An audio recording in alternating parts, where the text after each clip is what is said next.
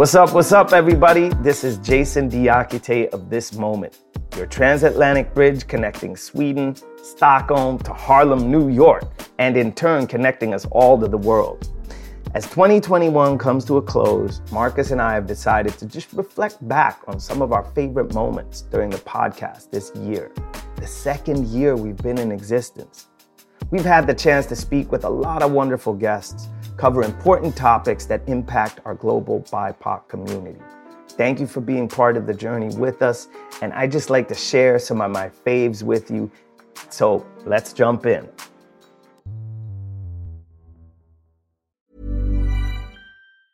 Spring is my favorite time to start a new workout routine. With the weather warming up, it feels easier to get into the rhythm of things. Whether you have 20 minutes or an hour for a Pilates class or outdoor guided walk, Peloton has everything you need to help you get going. Get a head start on summer with Peloton at onepeloton.com. I'm Sandra, and I'm just the professional your small business was looking for. But you didn't hire me because you didn't use LinkedIn Jobs. LinkedIn has professionals you can't find anywhere else, including those who aren't actively looking for a new job, but might be open to the perfect role, like me. In a given month, over 70% of LinkedIn users don't visit other leading job sites. So if you're not looking on LinkedIn, you'll miss out on great candidates like Sandra. Start hiring professionals like a professional. Post your free job on linkedin.com/people today. Since the start of the pandemic, data shows that there's been a drastic uptick in anti-Asian attacks in the United States, especially against women. Many feel, and rightfully so, that the 45th president played a huge role in this by calling COVID-19 the Chinese virus. So earlier this year, I got a chance to chat with my dear friend and activist and academic Tricia Wong about what it's like being an Asian woman living in the United States during this time. So let's hear some of that episode. Tricia, for you personally, what have these past 12 months been like? Look, my past 12 months have been very sheltered. I have been working from home. I'm not an essential worker.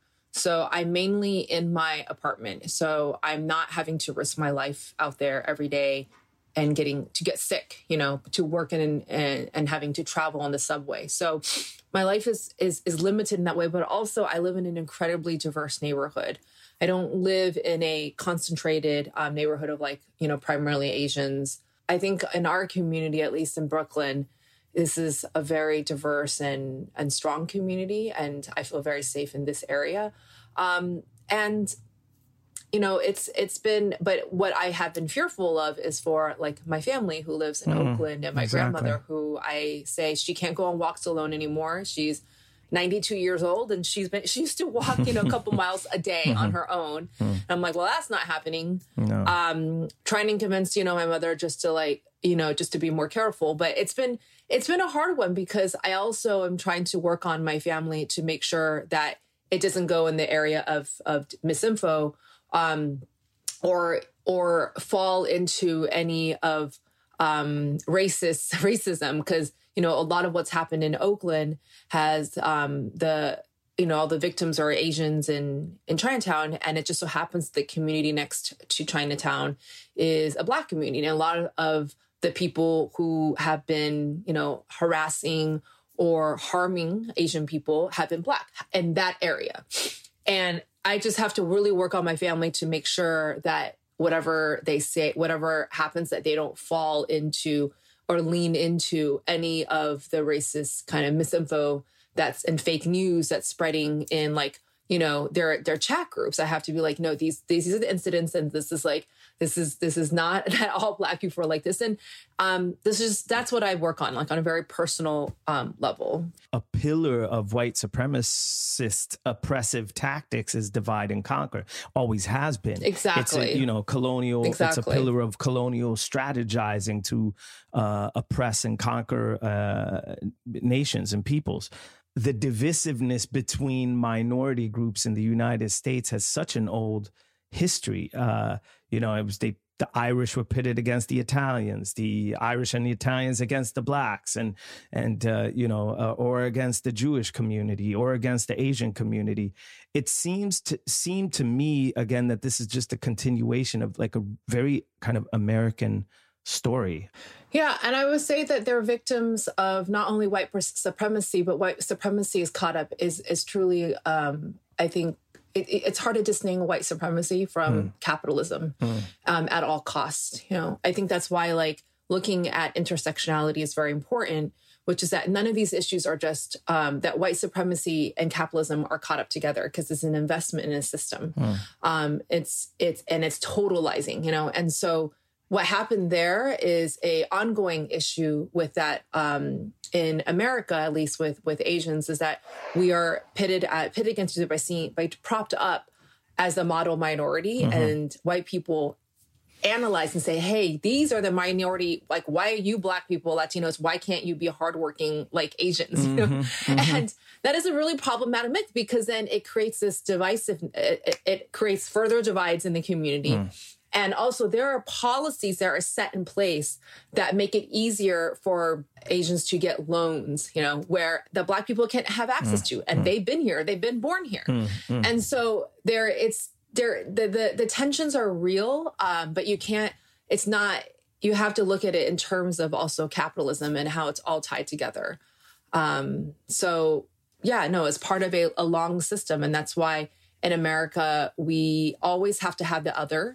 And so that I think that's part of what American history is about, is understanding how the other and the dangerous other and the fear of the other constantly moves. And you have to frame that. And so cultures that bring us together, like hip hop, like music, they celebrate community and storytelling. It's inclusive enough that hip hop doesn't say, yes, it was started by Black and Latino communities, but it's inclusive enough to really welcome and have space for everyone. But that's why we need to invest in culture, because that's the kind of stuff that brings people together. And it allows us to imagine a new story, a new way of conceptualizing what it means to be an American or to be in America.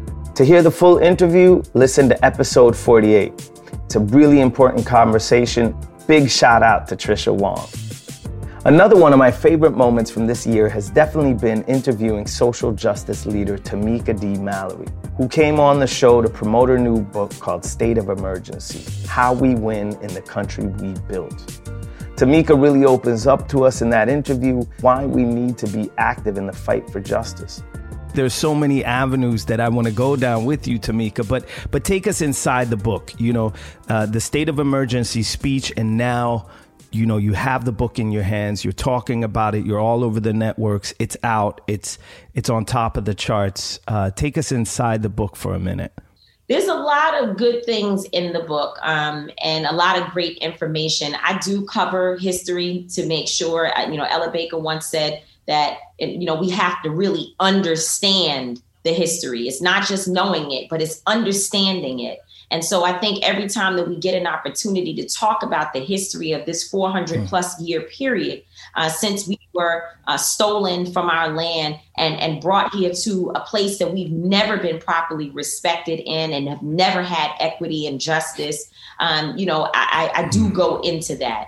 But I also talk about a prescription for working together to push past these things. What's the role of each of us in the community? What is the role of the relationship that we have with the Latino community, with the African community, with the diaspora, if you will? What is the relationship there? And the forward of my book was very intentional for me. I took the time to track down and use my relationship with Charlamagne. And then, of course, thank God, Cardi B actually follows me on social media, and she and I had a number of conversations. And then I had to track down Dr. Angela Davis using my friend Philip Agnew and others. And I got both of these people to agree, incredible icons, to agree that they would be in conversation with one another at the beginning of the book in this forward.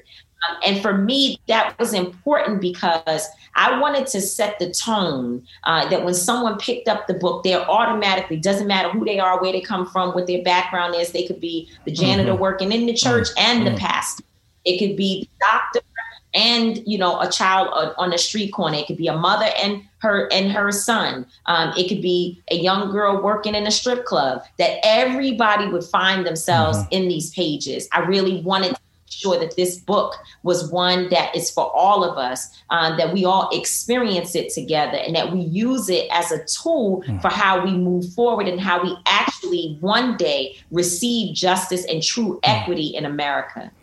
And I think that it's brilliant to start the book with the forewords of a conversation of those two, as you say, icons.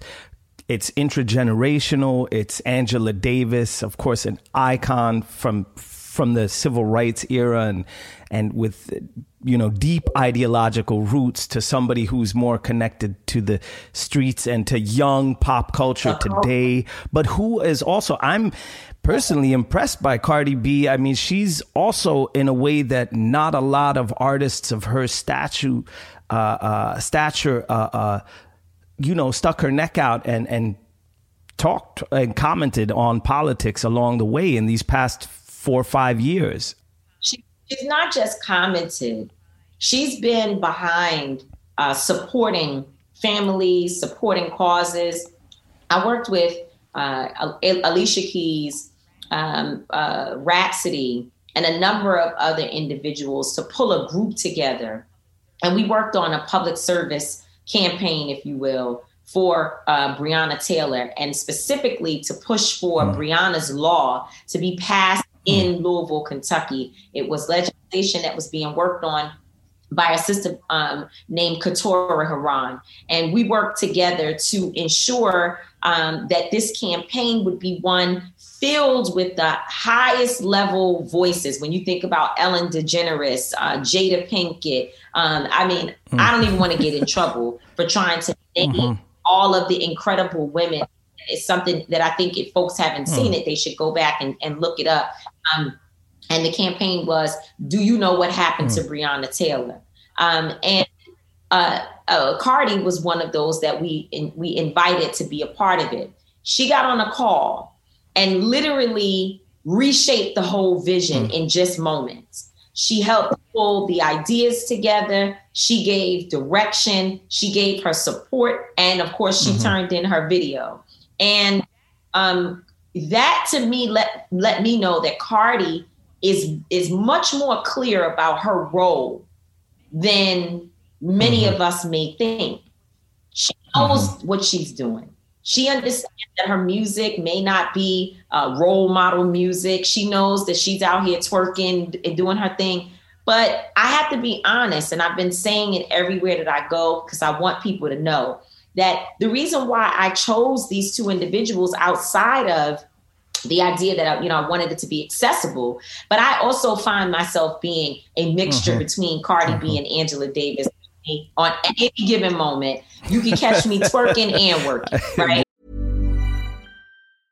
Ready to pop the question? The jewelers at BlueNile.com have got sparkle down to a science with beautiful lab-grown diamonds worthy of your most brilliant moments. Their lab-grown diamonds are independently graded and guaranteed identical to natural diamonds, and they're ready to ship to your door. Go to BlueNile.com and use promo code LISTEN to get $50 off your purchase of $500 or more. That's code LISTEN at BlueNile.com for $50 off. BlueNile.com, code LISTEN. Hiring for your small business? If you're not looking for professionals on LinkedIn, you're looking in the wrong place. That's like looking for your car keys in a fish tank.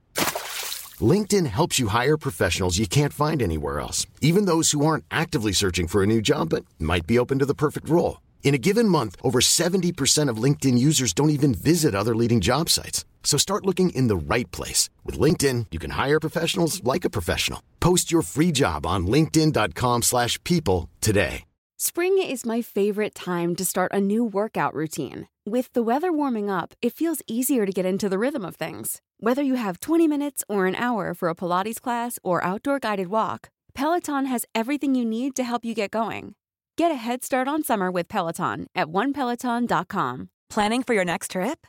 Elevate your travel style with Quince. Quince has all the jet-setting essentials you'll want for your next getaway, like European linen, premium luggage options, buttery soft Italian leather bags, and so much more. And is all priced at 50 to 80% less than similar brands. Plus, Quince only works with factories that use safe and ethical manufacturing practices. Pack your bags with high-quality essentials you'll be wearing for vacations to come with Quince. Go to quince.com/pack for free shipping and 365-day returns. Wow. Nice. Yeah. What you're hearing are the sounds of people everywhere putting on Bombas socks, underwear, and T-shirts made from absurdly soft materials that feel like plush clouds. Yeah, that plush. And the best part? For every item you purchase, Bombas donates another to someone facing homelessness. Bombas. Big comfort for everyone. Go to bombas.com/ACAST and use code ACAST for 20% off your first purchase. That's bombas.com/ACAST. Code ACAST. Yeah. You know, I remember Tamika's inspiring state of emergency speech that she gave after the death of George Floyd. That was around the same time Marcus and I created this moment. She really helped set the tone for the movement that followed. So this moment salutes you, Tamika D. Mallory. Thank you for everything. By the way, that's episode 55. Go check that out. Another favorite episode of mine is when we interviewed lifelong politician Margot Wallström, who helped institute the groundbreaking feminist foreign policy. What were some of the reactions you were met with, and what were some of the challenges of conducting that feminist foreign policy? Yeah, I felt very proud to be able to announce that I and we would pursue a feminist foreign policy in 2014. And we were the first government, and I was the first foreign minister to do so. And this was, of course, part of, I have always made my agendas. When I take on a new post or a new political role, I set an agenda, because I think that if you do so, and if you sometimes stick your neck out, you will get criticized, for sure. That's part of the job, but you will also create expectations, and you set yourself a target, an objective. And this is, for me, if I have those 4 sort of priorities, then I will have to answer to the voters after 4 years. So did you deliver on these things? And exactly what did you do? So when we did so, when I pronounced that we would have a feminist foreign policy, I could almost hear the sort of the gasping of seasoned diplomats, in the foreign ministry. But I must say, if it was met with some criticism or curiosity, it turned into curiosity very, very soon. And then also I presented a number of parameters by which we would work on this through all our diplomatic representation around the world. So I said, to make it concrete, this is not a slogan. This is about changing women's lives around the world, and doing so by checking on, do they enjoy the same human rights and legal rights as men and boys around the world? Do budgetary resources go to meet the needs of girls and women as well? And do they even have gender budgeting? Do they check on the results of this on women and men respectively? So we used sort of those parameters, those 3 R's, rights, representation, and resources, as the way to carry this out. And I think it has been an amazing opportunity also. Because, and why does it belong to foreign policy? Because we know that more women means more peace. If women are around a table when peace negotiations are made, more options come on the table, and the agreement will last longer. So that's what we know about this. And we cannot have sustainable peace if women are excluded. Have you seen your example that you boldly put forth have you inspired other nations? Are there other nations today that have a feminist foreign policy? Absolutely. 6 countries so far have followed. Wow. So including Canada and France and Mexico and Tunisia and Luxembourg, and I think others have, at least in part, they have also taken on to call it a feminist development policy or a feminist policy. So we have inspired others. We have, for sure, made an impression with this. And we have, of course, been consistent also when we served on the Security Council as a non-permanent member. then we made sure that we would all the time raise our hand and ask, so where are the women? Are they there as peacekeepers? Are they mentioned in Security Council resolutions? Do they come as briefers? Are they there invited as civil society representatives, etc.? And folks, that's episode 57.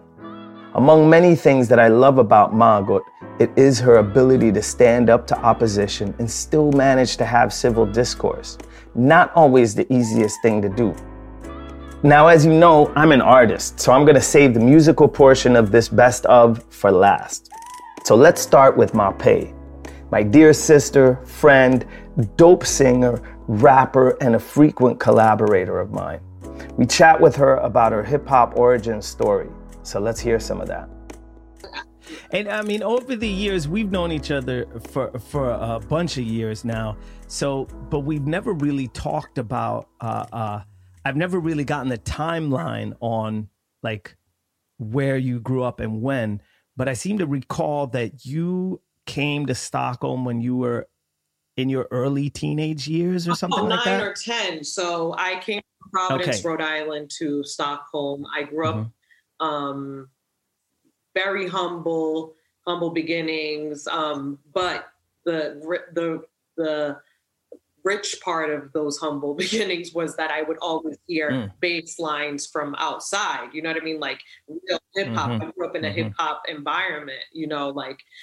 This is in Providence, right? And of course, you have freestyle music, like "Ooh, oh, Diamond Girl," like all that Money Talks. I mean, like those songs were blasting as well. But I was fortunate to like be in the cradle of all that on the East Coast of America when people were just like walking around with Onyx T-shirts and just rhyming and buying jewelry. You know what I mean? And people still buy jewelry, but you know what I mean? It was like. Golden era stuff. And I was so young, but it was my formative years. So that's what I knew. And that was my reality.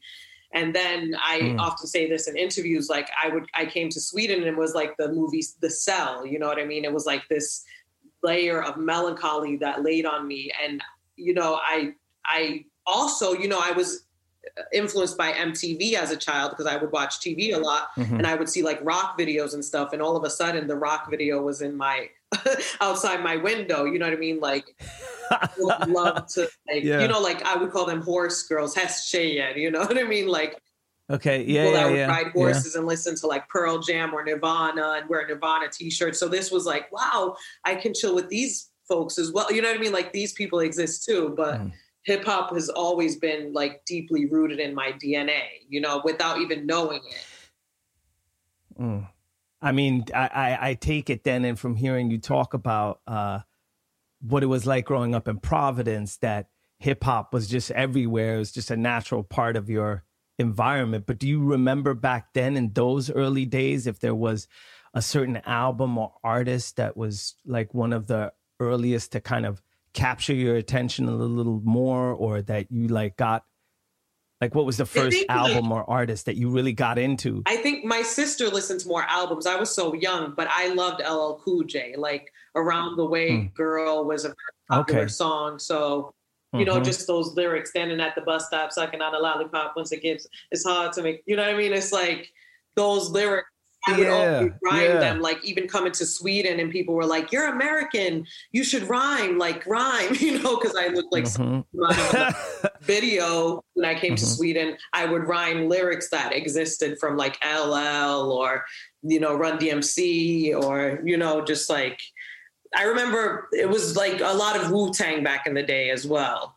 36 Chambers, you know what I mean? So it was, and seeing that come to Sweden like a couple of years later was shocking to me because I never thought the hip hop vibe would ever come to Stockholm. You know, I was just like, that's long gone. And every summer when I would travel to the States and see like, you know, music at the basketball courts or like rappers, gear that was influenced by hip hop music, I would be like, I'm never going to see this in Stockholm, but all of a sudden there was this wave of like underground battle hip hop. I don't even know how. Do you know how it came to Sweden? Like how did people, was it like through, was it like a movement? I think hip hop came to Sweden, like, started seeping in through, kids that had traveled to the States and brought records back with them, probably around the same time that hip hop was really starting to happen. So, the earliest accounts of like a hip hop song being played in Sweden is probably like early 80s, but somebody had probably been to New York and been to Rock and Soul or whatever record shop at the time was selling this new, fresh and exciting music and brought it with them to Stockholm or Gothenburg and played it. But do you remember what, like when you wrote your first like rap verse or when you spit your first verse? So, ending up in Tumba, Sweden, which was very like, I was the only immigrant in my school, but then I eventually. Can we say Tumba is that kind of like New Jersey or no, like? It's like what would we say compared to? But it's like Springfield. You know what I mean? Like it's the suburb outside of the city a bit. Mm-hmm. You know what I mean? Like Syracuse. I don't know how to explain it. New York's too big to compare it to here, but Mount Vernon or something in the city, but far from the city, kind of. So you arrive in Tumba, exactly. But then I would like bench. I started going to clubs here since it wasn't that dangerous for kids to be out here as opposed to America where you go outside. They're like, don't go out there. There's dirty old men and you can get shot. You know what I mean? You could just like that Shaheem verse. What's it called? From that, I just remember his on and on, and everyone when he's like, all you can hear is the shells drop, and no man got shot in a parking lot in front of a building. I hang with his friend. You know what I mean? So it was yeah. That's from that first track, On and On. You don't go out there. I remember like dirty old men just looking at you, like catcalling kids and shit. You know what I mean? So, so in Sweden it wasn't that dangerous. You would go out and go to clubs. And I was like 12 when I went to my first club. So there I met, and techno was really big, Euro techno. So we would like wear braids and like rave clothes mixed with like hip hop gear. Cause that was what was in like 95, 96, before like Missy P. Diddy and all that came to the table. But so basically I would go to these clubs, dance like rave dances, and I met Cool James and the Black Teacher. They had a song called Calling Dr. Feel Good, makes you feel good. Calling Dr. Feel. So I was like, oh, and they were like, looking at me like, okay, does she rhyme or anything? Because I knew these rappers called Michael and Kane from Albee, which is like the hood part of Mount Vernon, so to say. So they were like, yeah, you should start rhyming, So I just wrote my first verse, and it was a really hard verse. It was like, home peoples just be using the scene, abusing the scene, but ain't nobody using me because I'll just steal on them. So they better have a shell on them. I don't care no more. I don't share no more. All I do is mama own like mowing the lawn or Sylvester. Now listen, crowd, this is Stocktown and I'm proud, but we all the same. So don't make a big flame, just like, you know what I mean? But then other guy got rhymed. All right. First verse. 12, so I was very proud of that. As a lover of hip-hop culture, it's dope to hear these kind of stories and inspiring and uplifting to dig into the roots of the global hip-hop community and to know that we can all share our love of music together. That's episode 59, peeps. Check it out. And to finish things off, I gotta say it was a real treat to review Kanye's latest album, Donda, with my friend, writer, hip-hop activist, and DJ, Nathan Hamelberg. The best verse on the entire album, that's on the actual album, I would say, to me, is the Jay Electronica verse. I was hoping you were going to say that. Well, I'm happy that we're in agreement on track number 17, Jesus Lord. Yeah. I mean, where he kind of, just in those however many bars it is, but let's guess on 16. It's a kind of standardized. It's a snippet that it should have been an Odyssey, but never mind. It was just a snippet we were given. Yeah, it kind of covers the whole. It covers all bases from start to. No, but it covers all bases from start to finish on the whole. It's like, if I only need to hear 16 bars of the whole album, those are the 16 bars. Like, if all these like release mass meetings and everything, if it was just to get Jay Electronica to write 16 bars, then it was worth it. Yeah, totally. But he's also, I mean, he has some kind of Stokely Carmichael-y or Kwame Ture kind of on pointness when he spits. And I also thought of it. I mean, Kanye is when he drops, all over the place. Kanye is all over the place because it's his album. So, I mean, that shouldn't come as a surprise. But, I mean, what we know about Electronica is that he is more, I mean... He's a mystic. Yeah, and the, like, a written testimony is... was like, you know, how carbon mutates to diamond from the like geological pressure of ages. Mm-hmm. I don't think he's a reluctant rapper, but he's not a narcissistic rapper, you could say. he's not that eager. Which really is paradoxical, because he's on the definitely most visible and well-known narcissistic rapper on the planet. On his album, you know. Yeah, to me, Jay Electronica doesn't seem like it seems to me that he doesn't even have to rap. I mean, but he will do it when asked. But that is something, it's just the art is in his exhalation, is in the air he breathes. So it doesn't have to be, you know, put on record and sold. And I think also... I love when he puts it on record, because I always get uplifted from hearing it. But it's kind of like the Swedish rapper Jacke, who also has this just very... rarely just drops, and when he does... rarely drops, and when he does, it's like he's killing it. Yeah, it's just a natural flow, where it's like...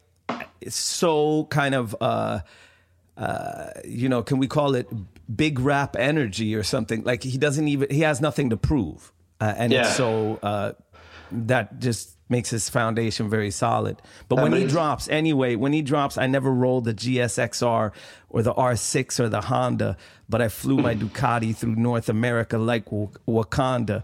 Earthquakes will strike this nation for what Bush did to Rwanda, what the Clintons did to Haiti, and Downing Street did to Ghana. Yeah. That's where I'm like, okay, thank you. I think he could like sit equally well as being a minister for the Nation of Islam.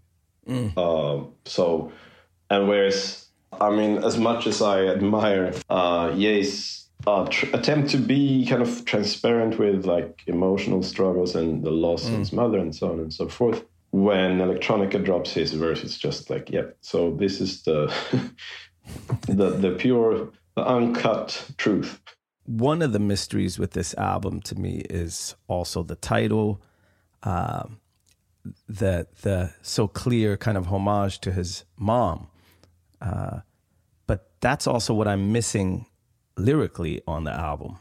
But then again, when something is 27 tracks long, just grasping the whole, all Kanye's verses and understanding, okay, where is he going? Where is he in this? It could be even that we're like a bit early on this. I mean, it could be that half of it has yet to sink in. But I'm thinking he's trying to kill too many stones with too many birds with one stone. That he wants to somehow, from some introspective point of view, he really wants to, address his mother. But at the same time, then he thinks it's what would be befitting to my mother. Oh, well, that would be my magnum opus. What should my magnum opus be? Oh, it must be the fattest, illest joint of all time, so I'm going to have everybody and they moms on it. And therefore he ends up with having, it feels like there's a collab or a feature on every song, which means that any focus on his mother and his loss, etc., comes sort of, it gets a bit lost on the way. And I'm also thinking with the collabos, I think he almost treats it as a way of manipulating us, the audience, into getting a call and response feeling from it. People have likened it to gospel, and I can see why or how that makes sense. This was so fun to record, just two hip-hop heads getting to nerd out and discuss Kanye's cultural impact as well as the evolution of his sound. Go check out the full Donda review in episode 72. And by the by, no doubt in hindsight who won that competition between Drake and Kanye. And for y'all that saw the live show that both of them did at the Larry Hoover event, I rest my case, folks. Also, let us know who you'd like for me to review next. Could be a current, could be a classic. Your suggestion might just make the cut. Email us at thismomentpodcast@gmail.com. Also follow us on Instagram at thismomentpodcast. Send us a message with a suggestion. Thanks for listening, everybody. Thanks for making this a great year together with us. Happy holidays, and we'll be back after Christmas. One love.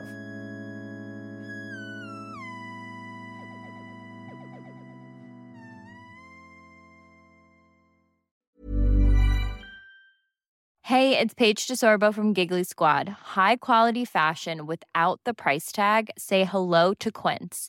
I'm snagging high-end essentials like cozy cashmere sweaters, sleek leather jackets, fine jewelry, and so much more. With Quince being 50 to 80% less than similar brands. And they partner with factories that prioritize safe, ethical, and responsible manufacturing. I love that. Luxury quality within reach. Go to quince.com/style to get free shipping and 365-day returns on your next order. Quince.com/style. Hey, folks, I'm Mark Maron from the WTF Podcast, and this episode is brought to you by Kleenex Ultra Soft Tissues, your ally to help tackle your allergy symptoms this season. I love the change of seasons, but nobody loves pollen and all those other things floating in the air that make you sneeze during this nice weather. Kleenex Ultra Soft Tissues are hypoallergenic and allergist approved, so fight back against watery eyes and runny noses without worrying about irritating your skin. For this allergy season, grab Kleenex and face allergies head on.